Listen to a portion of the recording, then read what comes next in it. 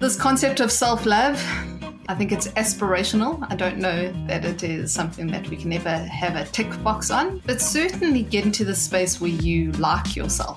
That is something that is realistic. That is something that is manageable. And for me, when I'm in the space where I actually like who I am, I don't have that inner critic running like crazy in the background. Welcome to Not a Real Artist, a podcast by me, Iris Fritchie Cousins. And me, Tamara Sagadevan, discussing relatable creative topics with honesty and humour. Settle in for this next episode in which we've got a really cool guest who, full disclosure, I don't actually know. But I am very excited to talk to her because Tamara introduced me to her and I watched a video and it blew me away. Her clear thinking, her advice, I mean, I know we don't give advice on this podcast, her advice, her kind of insights. She's not like other people because other people are not as useful. So, Tamara, say stuff that is a bit less embarrassing, please. Okay. By the way, we do give advice on this podcast. You're just forced to do it. True. Okay. Who is this person to me? Well, let me start here. If you look up fucking amazing in the dictionary, you will see this person's name first. Mine probably 30 spaces down. Iris, calm down. You're in the top 10 too. The person we're talking to has introduced me to the idea that your thoughts matter. And surprise or no surprise, that was not a concept that occurred to me when I was in my late 20s, early 20s, however long I know this person. And I will definitely say the catalyst for change in my life. So she's probably thinking, oh God, stop fucking talking. But without further ado, I would like to introduce you to Olivia Millar. That's everybody should start clapping. Insert applause and cheers. Olivia, so, hello, Olivia, do you? ladies. Yeah, let's talk all three of us at the same time. That's really good. Olivia, do you want to in a few short sentences, if that is your remit, can you tell us a little bit about yourself? Okay, I'll try to follow what you guys have just said. So thank you very, very much. I am a full-time coach. I'm an entrepreneur and I guess a lifelong student. I am someone that never wants to stop learning and hopefully sharing some of that knowledge. I believe I have two superpowers. The one is I see potential in people. And the second is that I have this ability to create a safe space where people then want to explore that potential. My job then is to help them get out of their own way and use my skill set in being able to step into that potential, because I feel like so many of us consider our lives and then don't want to look back and feel like life has just passed us by or that we are playing small. So yes, I help people step into their potential. I love how you said with such, like, it's not even confidence or courage. I don't know what it is, but my two superpowers are, and I love that. Like, I want to be like that. I'm trying to cultivate it. I'm trying to cultivate it, but I think this is a really cool jumping off point for me. I know what my talents are, what my skills are most of the time. How do I get confidence or courage? I don't know what it is. Olivia, you might be able to tell me, to say, hey, my 5 superpowers are, etc., etc. How did you get there? So it's part of my job to help people do that. And so for me, I feel like I have to lead from the front. And how do you say it? You just say it. My superpowers are, and you finish the sentence. And Tam, I can run through superpowers of yours. Humor being one of them, your ability to follow through being another, your ability to bridge the gap between creative and analytical. So, yes. Spreadsheets. Iris has recently seen one of my spreadsheets. I think Iris thought I was just like puffing myself up, and now she saw it and she's like in love with me, guys. She won't stop messaging me about my spreadsheets. That is entirely correct, yes. Because also, sorry, I just want to go back to the spreadsheets because I'm like so excited about them. So I go to a spreadsheet that Tamara has created and I think, okay, this is a spreadsheet. Yeah, this looks kind of nice. It's got like a couple of colors and like, you know, it's tabular data. It's just a table. I like it. It's very clear. It's a table. And then like I fill something in and then something changes because of what I filled in. And like it blows my mind and then it does it again and like in a clever way. And I'm like, oh my God, this is spreadsheet wizardry and I can only bow down to it. So my life is very exciting when Tam sends me a spreadsheet. Like, this is, I know that I'm great. You don't have to. The two of you need to calm down. Iris, what are if I say to you, what's your superhero power? What would you say to me besides being Dutch? My mind has just gone so blank. And then like the longer I don't respond, the more on the spot I feel, because I know that I do know one thing. I feel like I'm quite good at tying things together. So having a kind of an overview and then tying it all up and kind of seeing the sense and the logic and the meaning behind things, even if what came before sounds like utter kind of like chaos. My brain just kind of like makes sense of kind of chaotic thoughts and stuff like that and finds a thread and then finds maybe a conclusion or an insight or that kind of stuff. So yeah, I think this podcast is like an example of that. You do it all the time. Yeah. What about you? Tell me because I know that Olivia just mentioned your superpowers, but I want to know what you think your superpower is. What do I not think is my superpower? That's a better question. No. Olivia's shaking her head because she knows I use humor to deflect as well. As much as it's my superpower, it can also be my kryptonite. I think my sense of humor, like Olivia said, everything I already think about myself, But I also think this superpower of being analytical in a creative space, which she said, is super important to me because I feel that it's something that actually isolated me from the creative space initially. I thought because I was analytical, I could not be creative. And I believed that so strongly. And when I first met Olivia, and people were trying to understand what type of thinker I was. And I was so convinced, I think it was like that I was logical or analytical. I don't know which label that was. And Olivia came to me and she asked me like 3 questions and she was like, yeah, visual thinker. And she walked away and I was like, how dare she? I'm not a visual thinker. Like, I'm not. And she said, based on the presentation you gave today, you're a visual thinker. And once she said that and she opened that in me, that little tunnel, it became so much easier for me to make peace and understand that my analytics is not something that holds me back from being creative, but it actually aids it. And my creativity is not something that hampers my analytics, but it makes it the fucking bomb. So with that little thread in space, Olivia, if I came to you and I was desperate to know what kind of thinker or processor I was, because that's important, knowing how you process information. Well, maybe you'd be able to tell us why it's important to know how you process and output information, and how would I go about finding out what kind of thinker I am?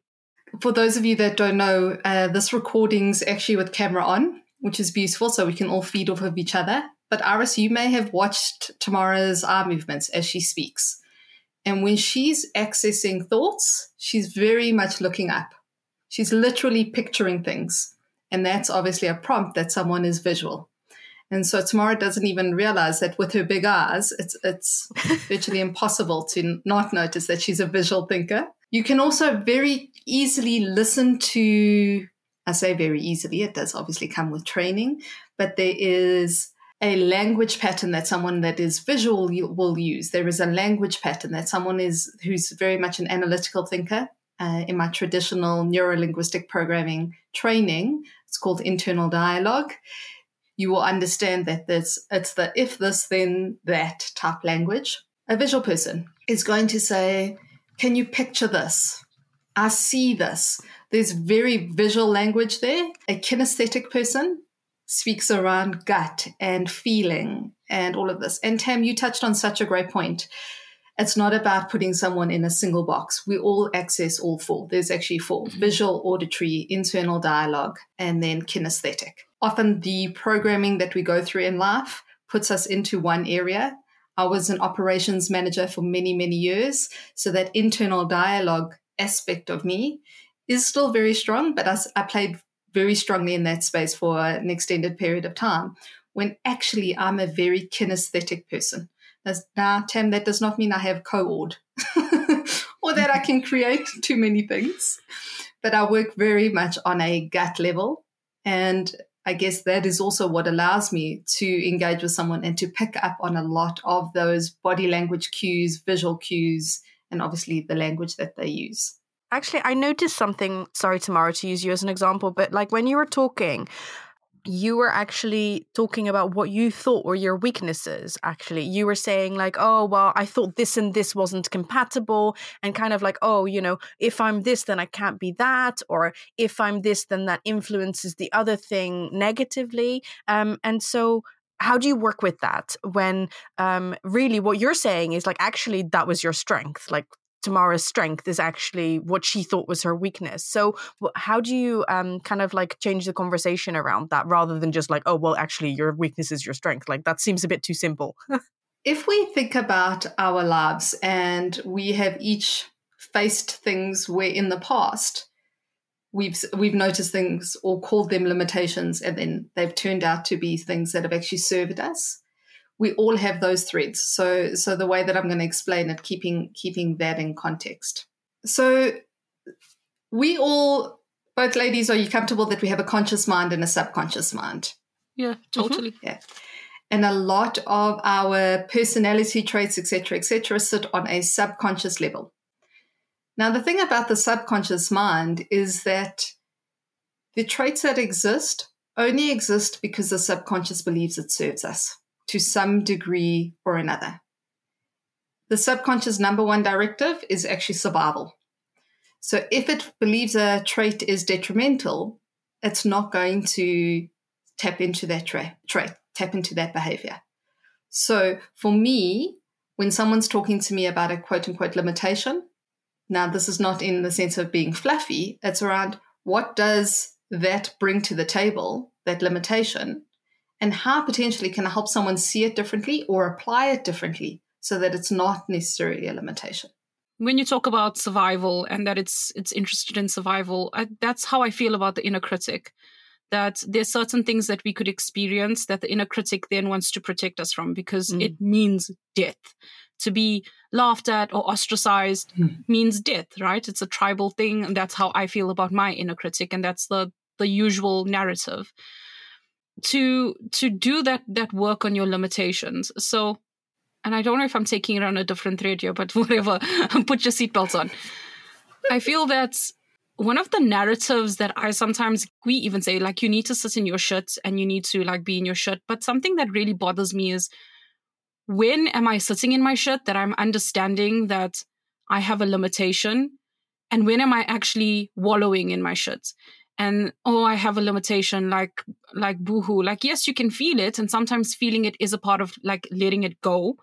But what's the action that comes afterwards? And I think that is the part that I have done with you. So Tam, that's your limitation. Okay. What's the possible positives? Okay. But what's the actual work? And would you be able to, if that was my issue, my inner critic, I don't want to do this because I'm so scared that I'm going to be ostracized. Like, oh, how would the work look? To use your words or Brene Brown, I don't even know. We all use the same words. What does doing the work look like? So, Tam, I am very similar to you in the sense of identify where my limitations are, see if it is serving me, and if it isn't serving me, how do I move past it? In psychology, there's something called a free trait theory, which is the fact that our personalities are malleable.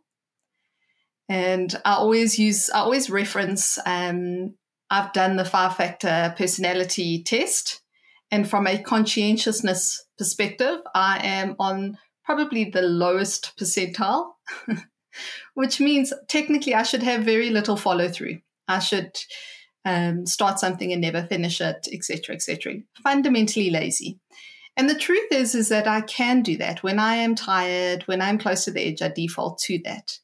But I have built my life to be one of the most disciplined people most people know. And that is because of the habits I have in place. So you're like, okay, this is a limiting behavior of mine. What am I going to do instead? And what are the small incremental habits that I can put in place that can support me? Okay, I get overly nervous. All right. If you get overly nervous, as I have gotten on this podcast, one of the first things you do, you extend your exhale, you drop your shoulders. Because fight or flight, you tense up and you try and make yourself small. Again, coming back to what the subconscious is doing. from a survival point of view. So it's those small things that you do is ahead of an important conversation. How can you manage your nervous system? How can you manage that stress throughout your day? When you're saying that, like, it makes a lot of sense. And it makes me think about one thing that I know that I do that really works for me is, like, I'm a pretty forgetful person, but you wouldn't know because I know this about myself, and I plan everything in my calendar, and like I I get it to auto remind me so I don't have to remember. And that makes things, that makes me seem like a very organized person, and it, makes my life work easy. The reason that's easy is because I don't have a judgment attached to it. I don't think of myself, oh gosh, I'm such a bad person for blah, blah, blah. However, the parts in my life where I am not able to do that are the ones where I feel like, oh, I'm like this. That's so terrible. I'm such a terrible person. The only way that I could be better is to not be like that. And it becomes very hard to put systems in place that would help myself because I kind of feel like, well, I'm terrible and I shouldn't need those systems to help me because if I use those systems, well, that's just proof of how terrible I am. Does that make sense? The diary thing doesn't make me feel like I'm terrible, but there are other things that do make me think I'm terrible. And then I can't actually put those building blocks in place because it's just like proof. The point on neutrality and that being the space to build from is huge. And I think it's really important for me to touch on the fact that I'm certainly not a psychologist here.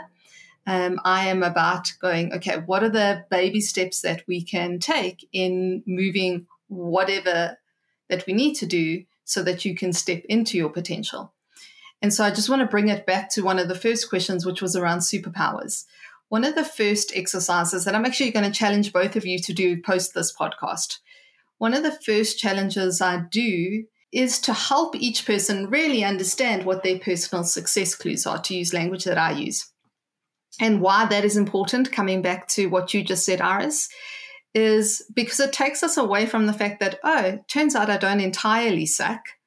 Turns out there are some cool things that I bring into this world, and we build from there. And that then starts to build momentum. And suddenly the things that used to be big deterrents, big things that we were fearful of facing, we're now in a place to be able to do that.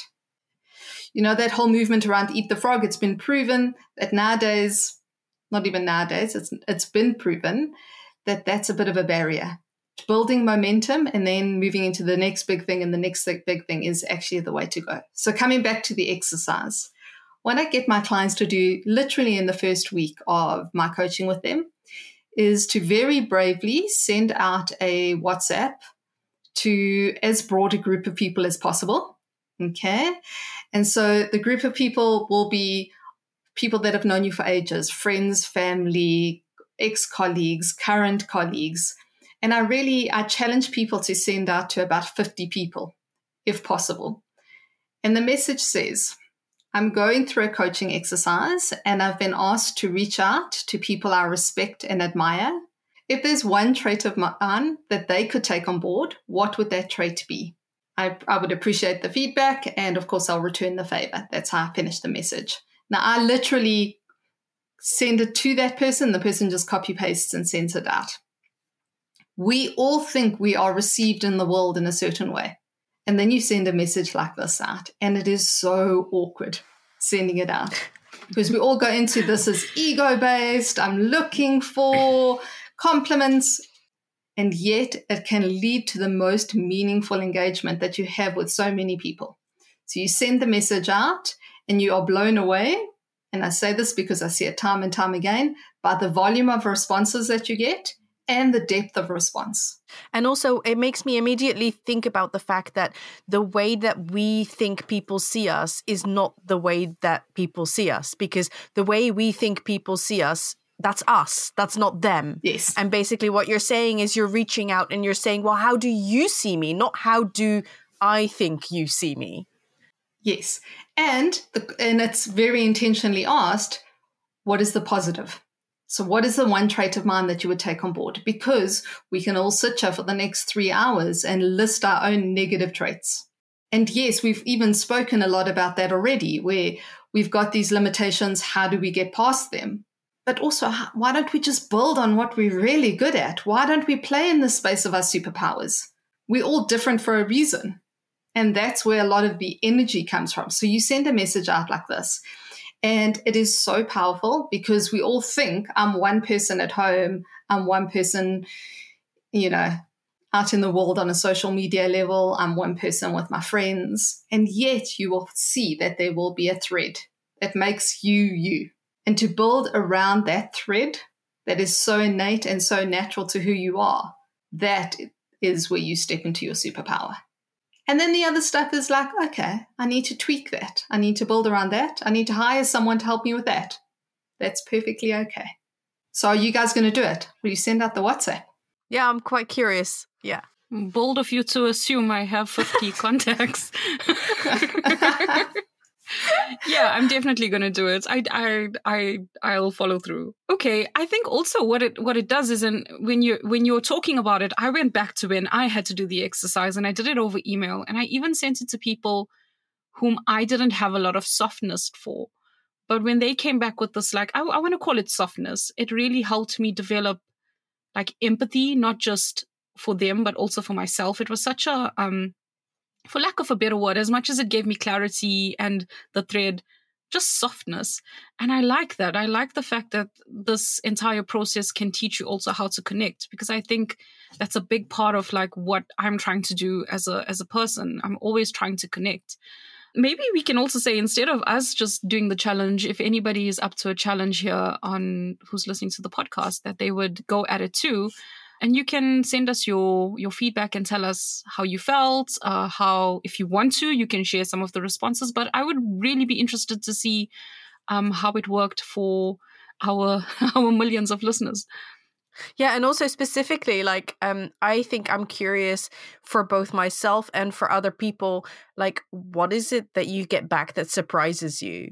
You know, obviously you're going to get responses back where you're like, oh yeah, I see that. Like, I agree with that. But I'm going to guess that you're going to get some responses that will surprise you, that are things that you don't necessarily think of yourself.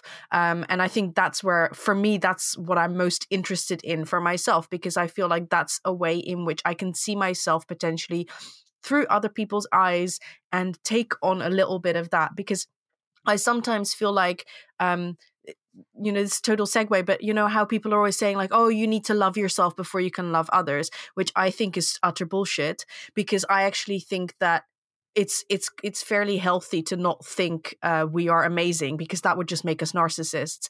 It's actually the fact that we feel that other people think we are nice or great or loving or whatever other people think of us. That's what allows us to feel good about ourselves, not some self-inflated, I'm amazing, because that's quite empty. It's what other people think of us. Not to say that you should let what other people think of you like make influence or be the basis of your self-worth, but it is kind of like, in a way, that is what it is. Like when you're growing up, when you're a baby, your self-worth is determined by those people around you who love you. And so in a more kind of, when you step back and you grow up, it still applies.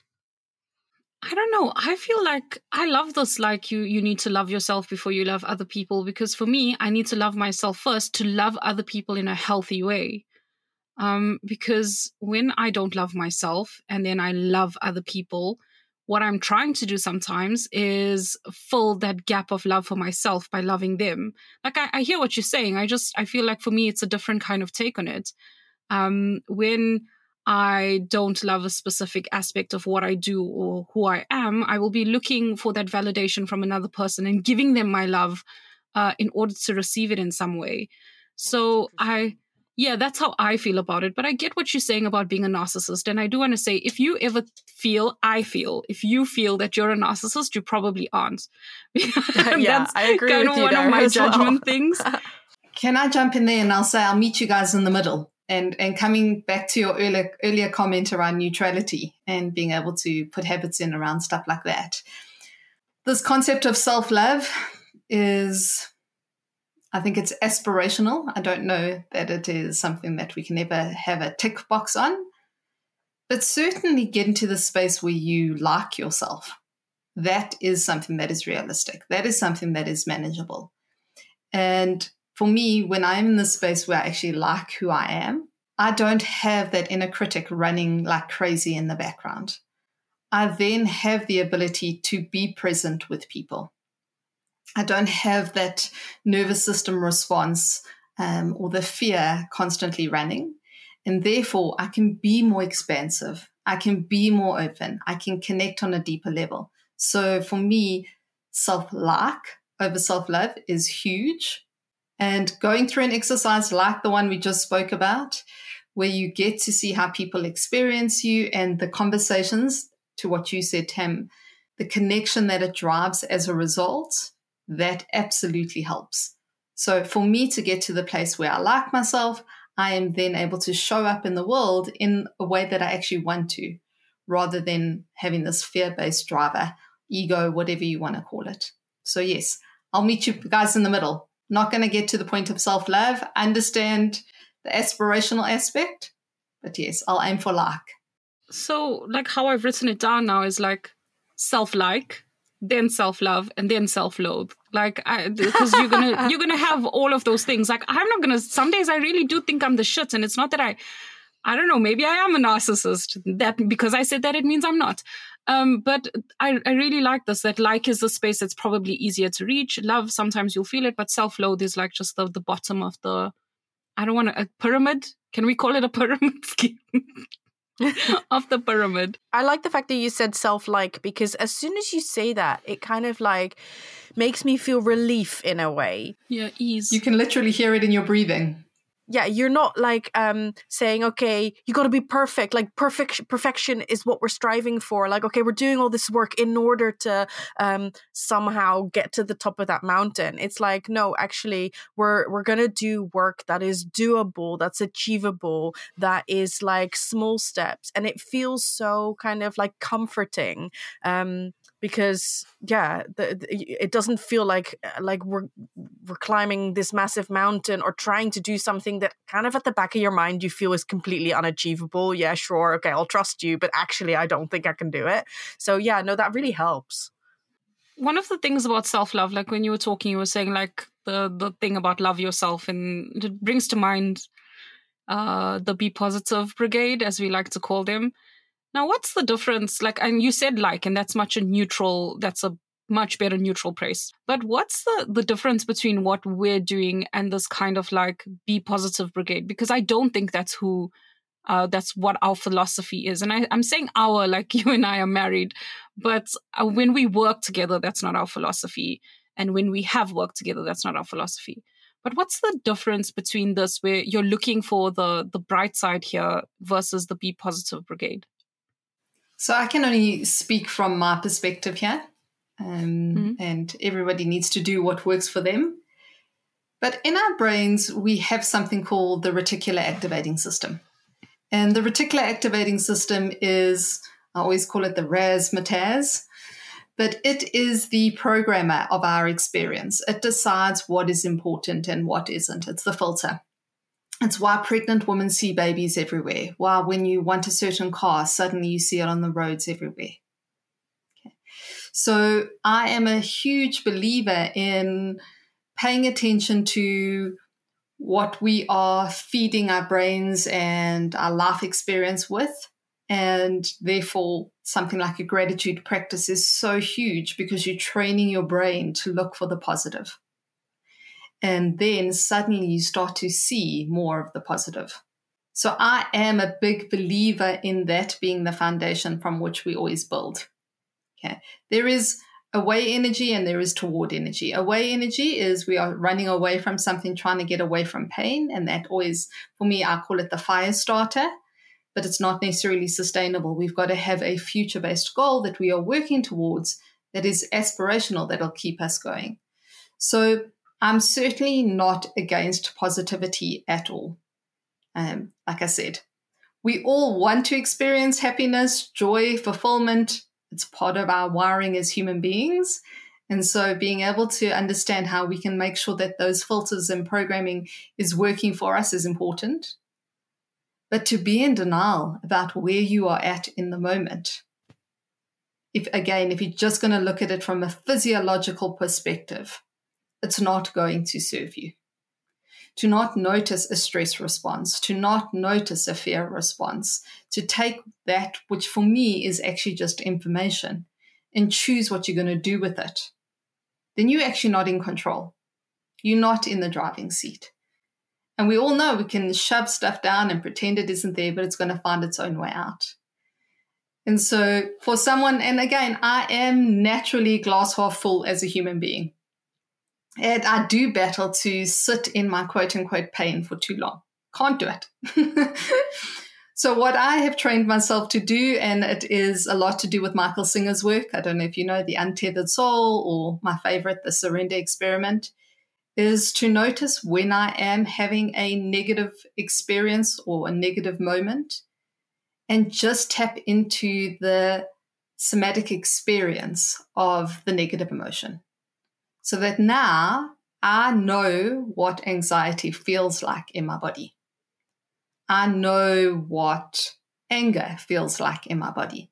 And when I can just hand myself over to the physical sensation of it, and you literally drop into, okay, I feel that in my chest. Oh, no, that sits in my stomach. You know that saying, what we resist persists? If you can just attach to the physical experience, you drop through it. And that is so powerful. That for me is the balance again. I love playing in this space of balance, of going, okay, negative experience, drop through it so I can get to a closest space of neutrality. And then what am I going to do about it? What is my next best step? What is the next action that I can take that will move me in the direction that I want to go?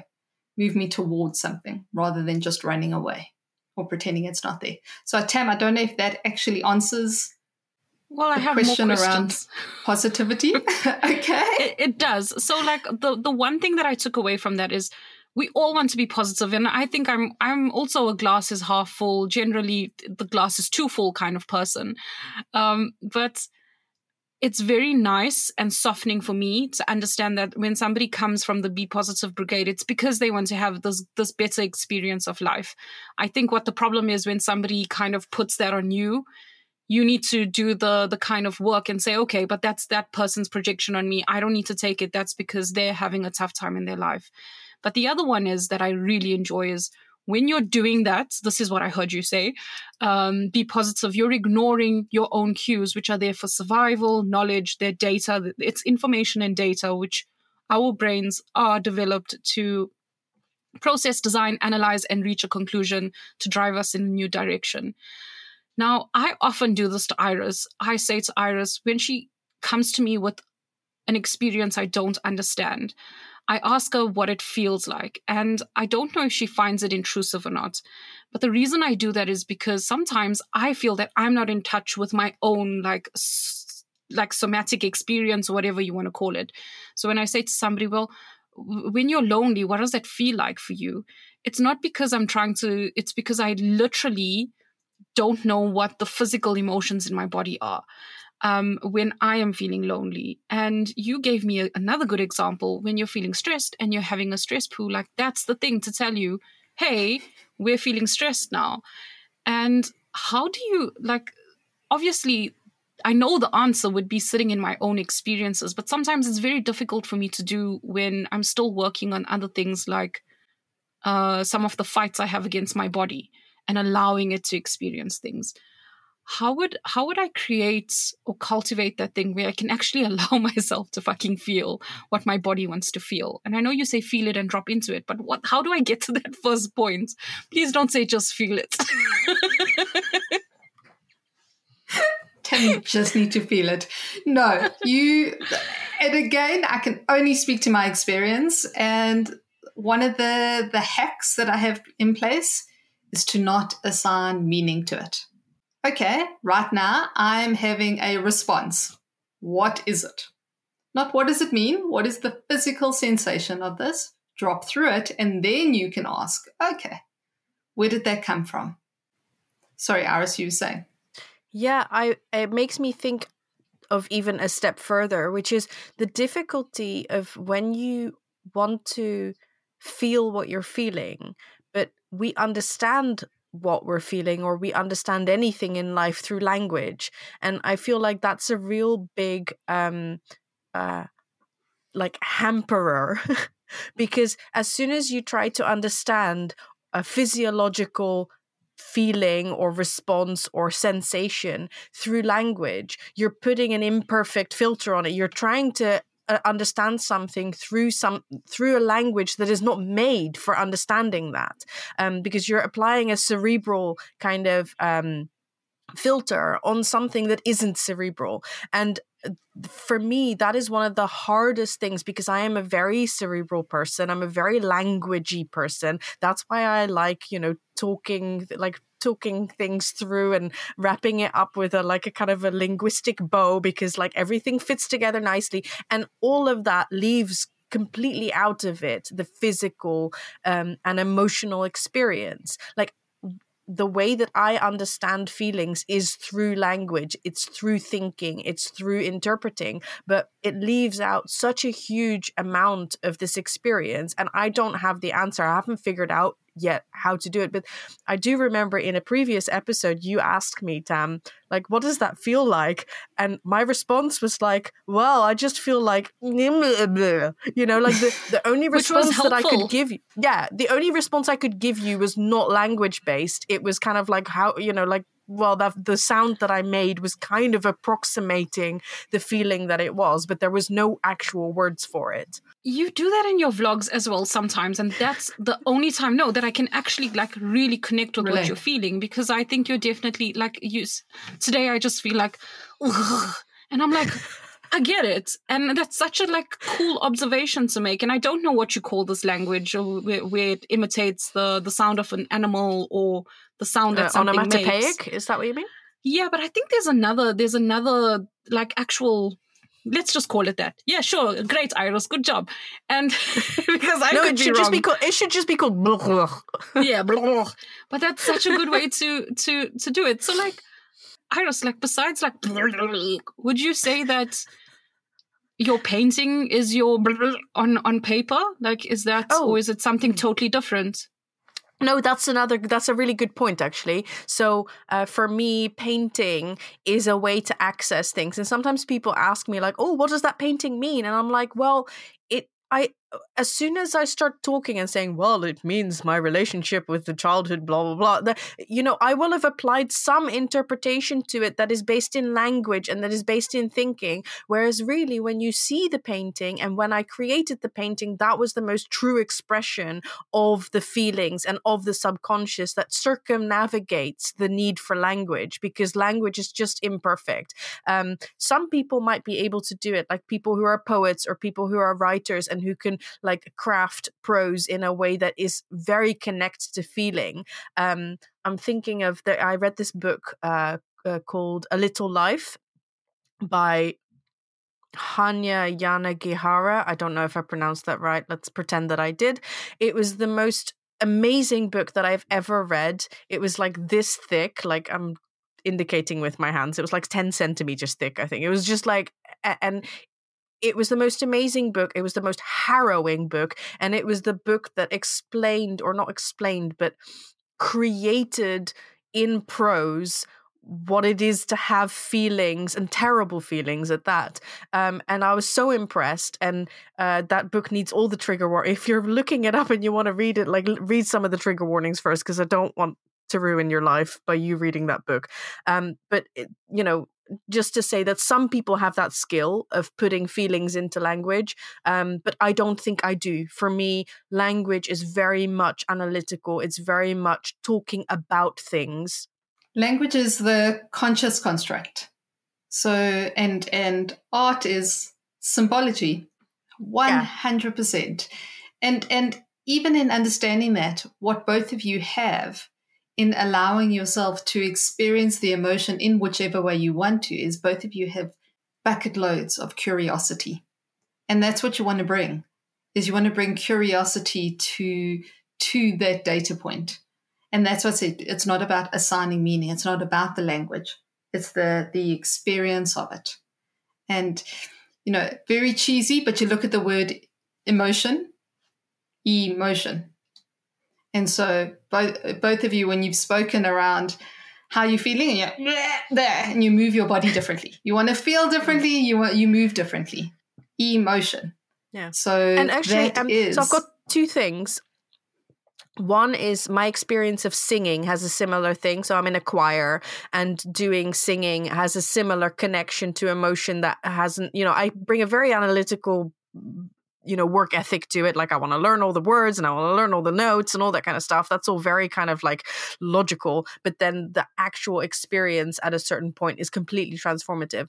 But the second thing that I wanted to ask you, Olivia, is how do you deal with it? So my struggle, I guess, when we're talking about all of these things is that it feels like these two things are so incompatible. I feel like so torn into two directions, this very analytical part of myself, which I very much enjoy, and very much obviously grew up feeling like, oh, well, this is the good part of me, like the part that gets praised, the part that gets me things, the part that makes me feel good, that kind of stuff. And then on this other side, there's like the emotional part of me that I feel is so kind of unknowable and inaccessible, and it all feels very incompatible. I don't know, it's almost, sometimes it feels as if I'm not really living my life in a way, because there are so many facets that don't seem to talk to each other. Like, do you have any thoughts on that? Like, I also, not specifically like, hello, this podcast is now a coaching call between Iris and Olivia. No, I mean like something like talking more generally, like people who struggle with a similar thing. So I did want to jump in there, and I was thinking about a technique that we could do, and I was wondering if it's something that we could actually do on the podcast, but because it may dig a little deep, I won't go there. What I will say, I'll come back to, there is nothing that is on the table right now that there isn't a good intention behind, because your subconscious allows for that only because it actually serves you in some form or another. Okay. I like to sometimes make my clients think of their subconscious, though, as their 7-year-old self, because we know our core values are actually developed in those first 7 years. And our core values are a driver of our behavior for the rest of our lives. But that 7-year-old self who was processing the world, really, what did she understand? Okay, so that 7-year-old self, that part of the subconscious that is driving a lot of the behavior, she's doing the best she can with the knowledge that she has. So there are certain analytical traits that are probably too restrictive for you, but they might make that younger self, that part of you, feel safe, for instance. So you're like, okay, cool. The analytical side brings safety. That's okay. Or I can just prove that I'm safe regardless.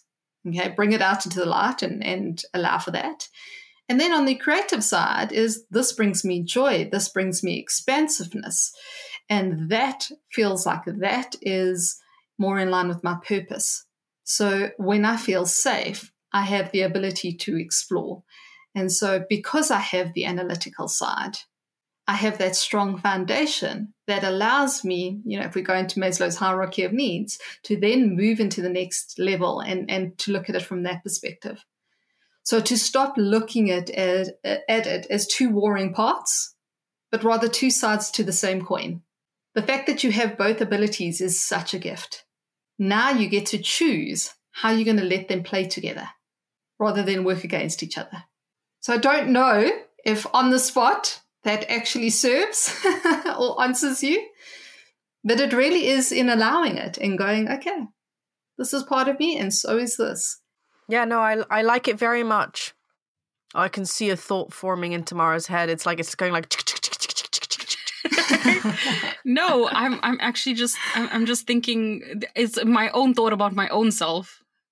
I was just thinking, if people think I'm emotionally stunted now, you should have met me before I met Olivia. Like, just this part you said about it is creating a safeness for you.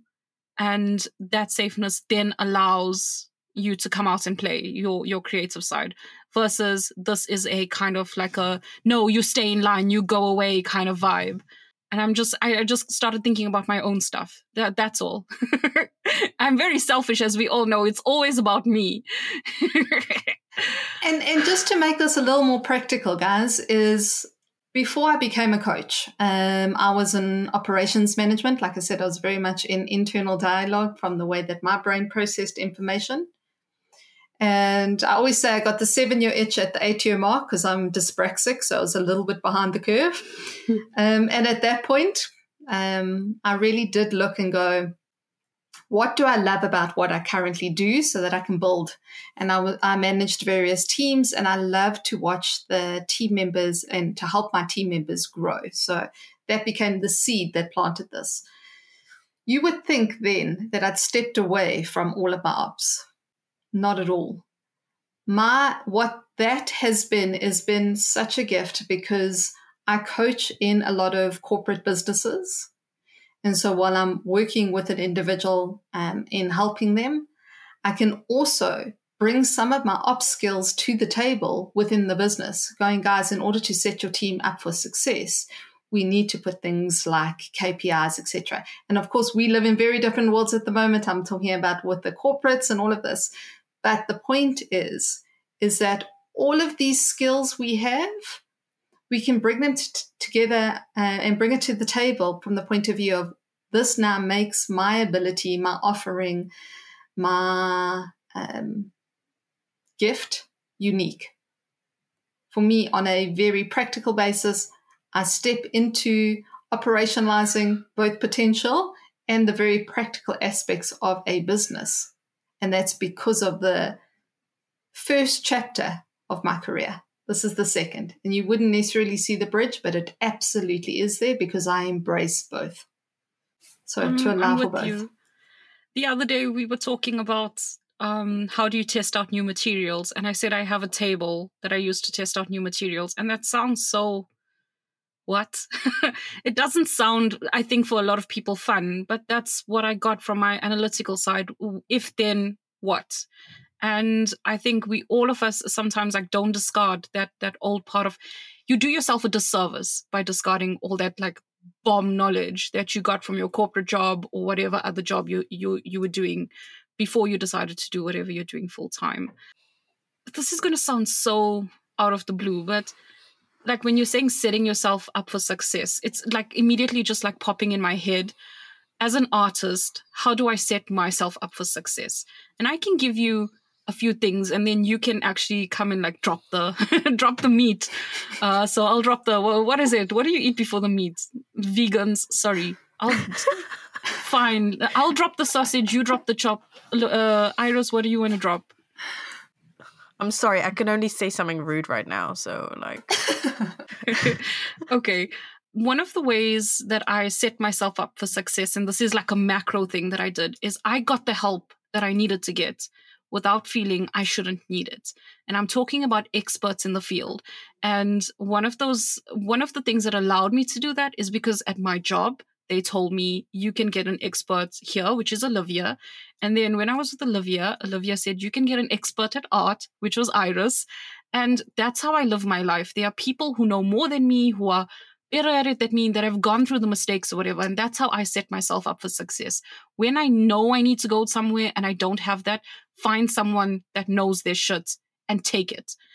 Then the micro way that I set myself up for success is that every single day I spoke about it before, but whatever, I change my paint water because that is such a big barrier of entry for me. When I get to my desk and my water is dirty, I have to get and wake up from my desk, carry those 2 jars, rinse them, pour in the water, come back. 100 things have happened between then and now, including how I'm such a piece of shit.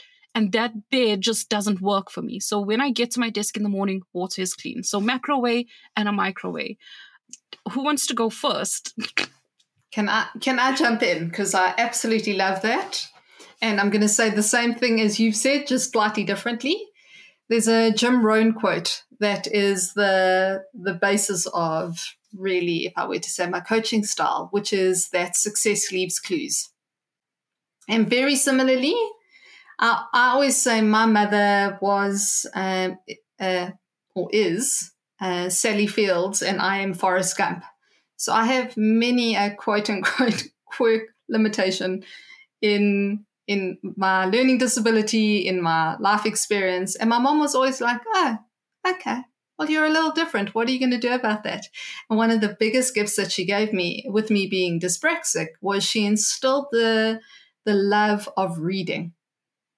And so that was a space where supposedly my brain wasn't wired for reading, but it just happened naturally. And I was able to learn from so many people. So when we think of success leaves clues, there are always people that are achieving the results we want. So we can go and learn from them. But also success in our own lives leaves our own clues. So for me, as part of my evening routine while I brush my teeth, I always reflect on the day. And always think of what went well today, what didn't. Okay. And in looking at what went well, I'm able to start identifying what puts me into my flow state, what puts me into the zone. And those little clues then become the habits that I build in. And the beauty of what didn't go well helps me go, okay, well, what was missing? Today I didn't go for my walk. My walk is my sanity. It's the space where I find my expansiveness. Oh, look at that. Just make sure that I double down on that. So for me, all about success leaves clues. Every time there's a win, what was it about it? What was that? And absolutely in your art. Today I lost hours because it was just so beautiful. Being in the zone, being in that space where everything just flowed. What allowed for that? The build up, so that you can start to look and once again bring that curiosity and identify what is your thread, what is your theme, so that you can build habits around it. Awesome. So we said the same thing, Tam. Maybe you more articulately than I did. Well, no, I don't. I doubt that.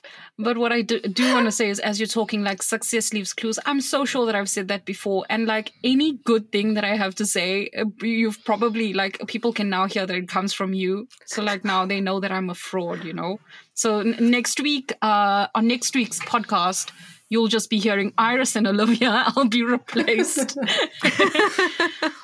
What I will say I heard you say was nice, with a very South African accent. You didn't realize. So that I did pick up on.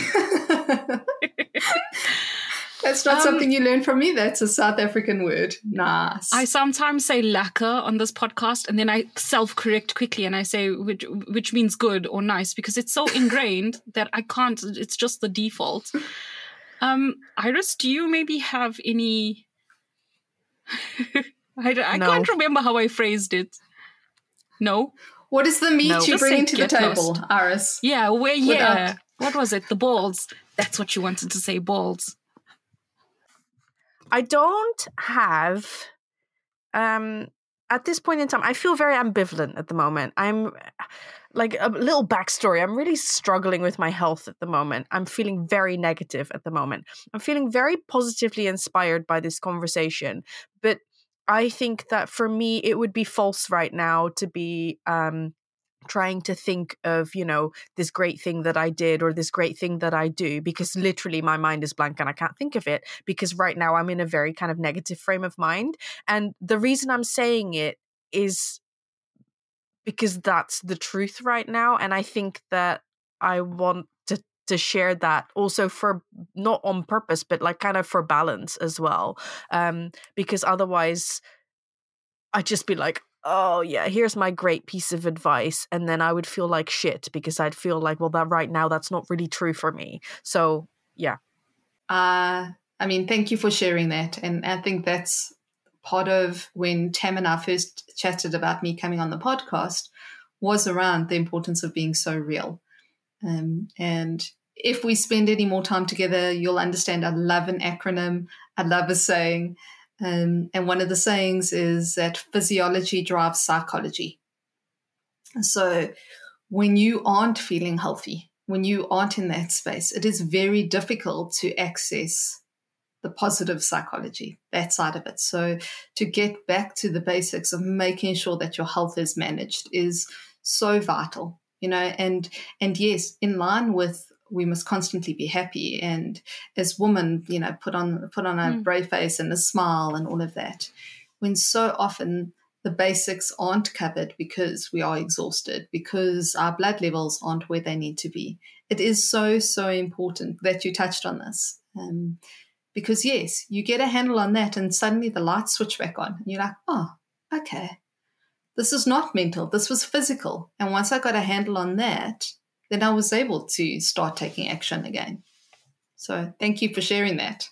Yeah, I'm actually, I know I do see the time, but I'm actually doing a piece like on chronic illness right now and creativity. I'm doing a piece. And like the fact that you said that, because chronic, and I'm not saying that you have a chronic illness, but chronic illness doesn't always, you can't always physically see it. And I was also like struggling with this thought, like when the day I feel like I cannot, like it's gone, how do I get myself up from that? And sometimes the answer is there is nothing you can do except just like let it pass or breathe through it. But again, like with me, I value action so much that it's very difficult for me to accept that sometimes. And thank you for saying that, because it just makes me also feel like, okay, what I'm working on at the moment is actually needed, because I was doubting that before I came on this podcast. Again, selfish. But thank you for being honest and balancing it out. And I think that to me it's very difficult because like I'm a fixer, like from a very kind of young age. It's like, okay, you got a problem, well there must be a solution, then you're going to go and apply the solution and then you're done. And it's actually like, especially the more I feel like that actually the mental and the physical are intertwined, that, you know, in order to sit in your shit, you have to let time pass. You actually have to spend time, and you can't just like say like, oh, I'm sitting in my shit, aren't I great, tick the box. It's like, it is actually a process. And that's difficult if you're a fixer like me, but obviously hopefully worthwhile in the end. We'll see. We'll let you know. Check in season 10 of Not a Real Artist, and I'll let you know if it had any positive effect. 20 years later. I can share that I have an autoimmune disease. I have something called fibromyalgia, and it is something that I definitely have been experiencing more flare-ups in the last couple of years than I have in a long while. And I have my own back to basics that I go back to. And some days it's in micro little things that I have to acknowledge to myself that I've achieved, and that is good enough. And like I said, acronym, for me it is EMS, but it's not emergency medical services. It's eating, moving, and sleeping well.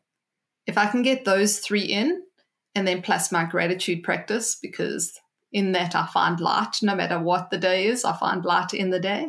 But if I can double down on getting good fuel into my body, because our mood is so linked to the food that we eat, because a lot of our serotonin is actually produced in our gut. Moving is not exercise. Moving is just getting a little bit more flow into my body instead of being stuck and contracting. And then sleep. Sleep is where everything happens. Healing, processing, all of that. Those are the three, I want to say non-negotiables, but I don't get them perfect. But when I'm not well, that's the priority. Everything else comes secondary to that. And by no means, again, I'm not trying to fix this for you, Iris, although I am a fixer too. I'm just trying to highlight how I try and manage physical illness. Yeah, but it's useful that you're saying this stuff, because then you will only ever have your own experience, like your personal echo chamber. But when you have these additional inputs of information, you find what doesn't work for you, what might work for you, what actually does work for you. So yeah, EMS, back to basics, tough time never last, those kind of attitudes. Okay, I don't know how to tie this up in a bow, Iris. How are you feeling? Can you tie it up? Can I tie it up? No, absolutely not. Just listen to the podcast. Just listen to it and do it yourself.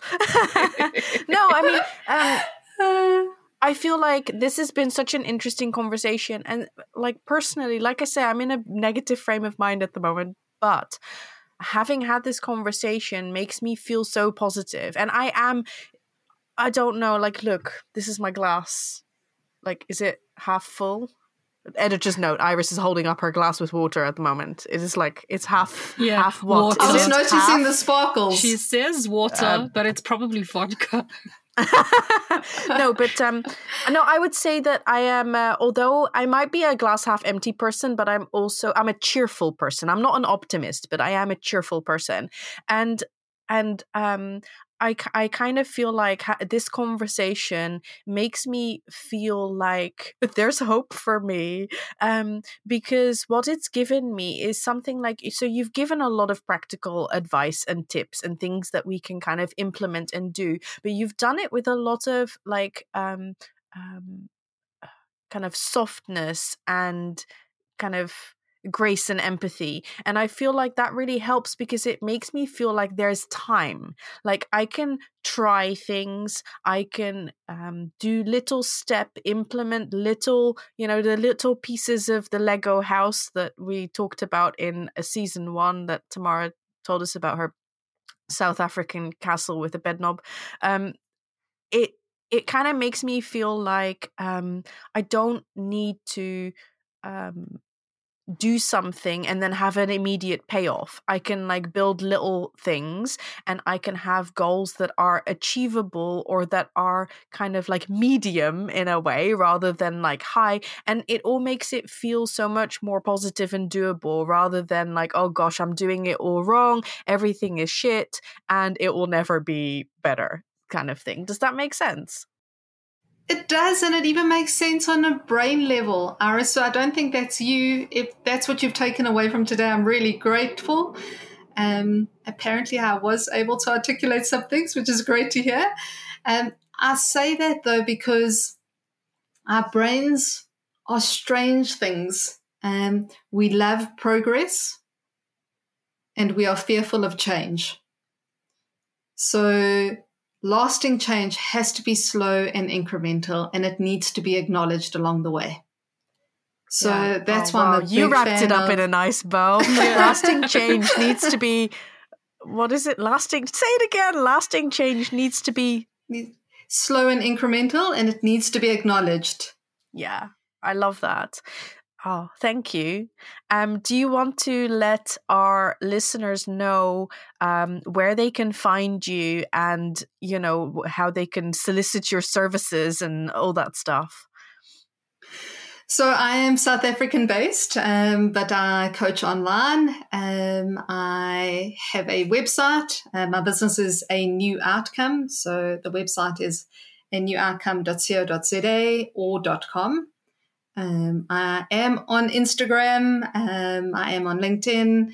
Instagram is olivia.millar.anu. And my posts there are hopefully very practical, a little bit cheesy because that's actually who I am. But guys, if you have listened this far, I am going to once again challenge you to send that WhatsApp out. I will even send the wording to Tam again and she can pass it on. And if that's all you do, it is going to be the acknowledgement that you don't entirely suck. And that puts a lot of fuel in the tank to go, okay, well, what am I going to do with that? So thank you. Thank you. Thank you so much. And we're going to, I can't wait to listen to all of this again and then neatly summarize all the key takeaways because I know that they're going to be great. So without further ado, let's get into the key takeaways. 1. What's your superpower? Can you list 2 things that make you uniquely you? 2. Knowing how you process information can be useful. This can help you communicate more effectively with self and others. 3. You can try to reframe your thinking around limitation by asking, how does this serve me? Or, how does this create space for what I view as strengths? 4. You can also take note and collect data around a limitation you may want to change and build habits or systems that support that limitation. Give yourself the tools to work with the limitation. 5. Coming from the space of neutrality can often help. Not having judgment towards the limitation might make it easier to access the tools or systems you need. 6. When faced with a situation or limitation that produces strong emotion, we start assigning meaning to those feelings very quickly. Try taking time to physically feel those feelings and drop into it. Once that happens, then assign meaning to them. Remember, this is a practice. 7. Try out the exercise given, where you reach out to 50 people and ask them to provide you with one aspect of yourself they take on board. 8. Use this feedback to understand the threads across the areas that make you unique and use it as fuel. 9. Instead of self-love or self-loathe, try self-like. This feels like a more accessible and soft place to enter than the other two extremes. 10. Embodying what you want to see in this world will wire your brain to start seeing more of that in your space. 11. Making sure that this wiring is working for us is also important. Actual positivity versus denial are two different spaces. 12. Sometimes we're using language, a conscious construct, to express things that we cannot articulate. This is where art and symbols, or even grunts and physical movement, come in to help us express what we feel. 13. Remember that lasting change has to be slow and incremental, so any advice or ideas you take on from this episode can be implemented with grace and ease. The details for this episode and our amazing guest can be found on the show notes. Have you had any insights during this episode? Let us know on notarealartistpodcast@gmail.com. If you haven't already, please follow this podcast or rate it and share it with everyone who wants to listen to good shows. Until next time.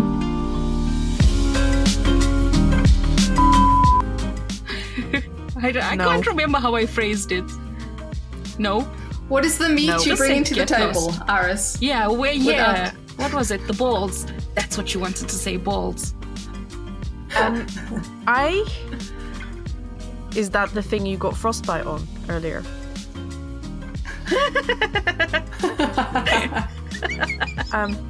That bit wasn't actually in the podcast. Oh.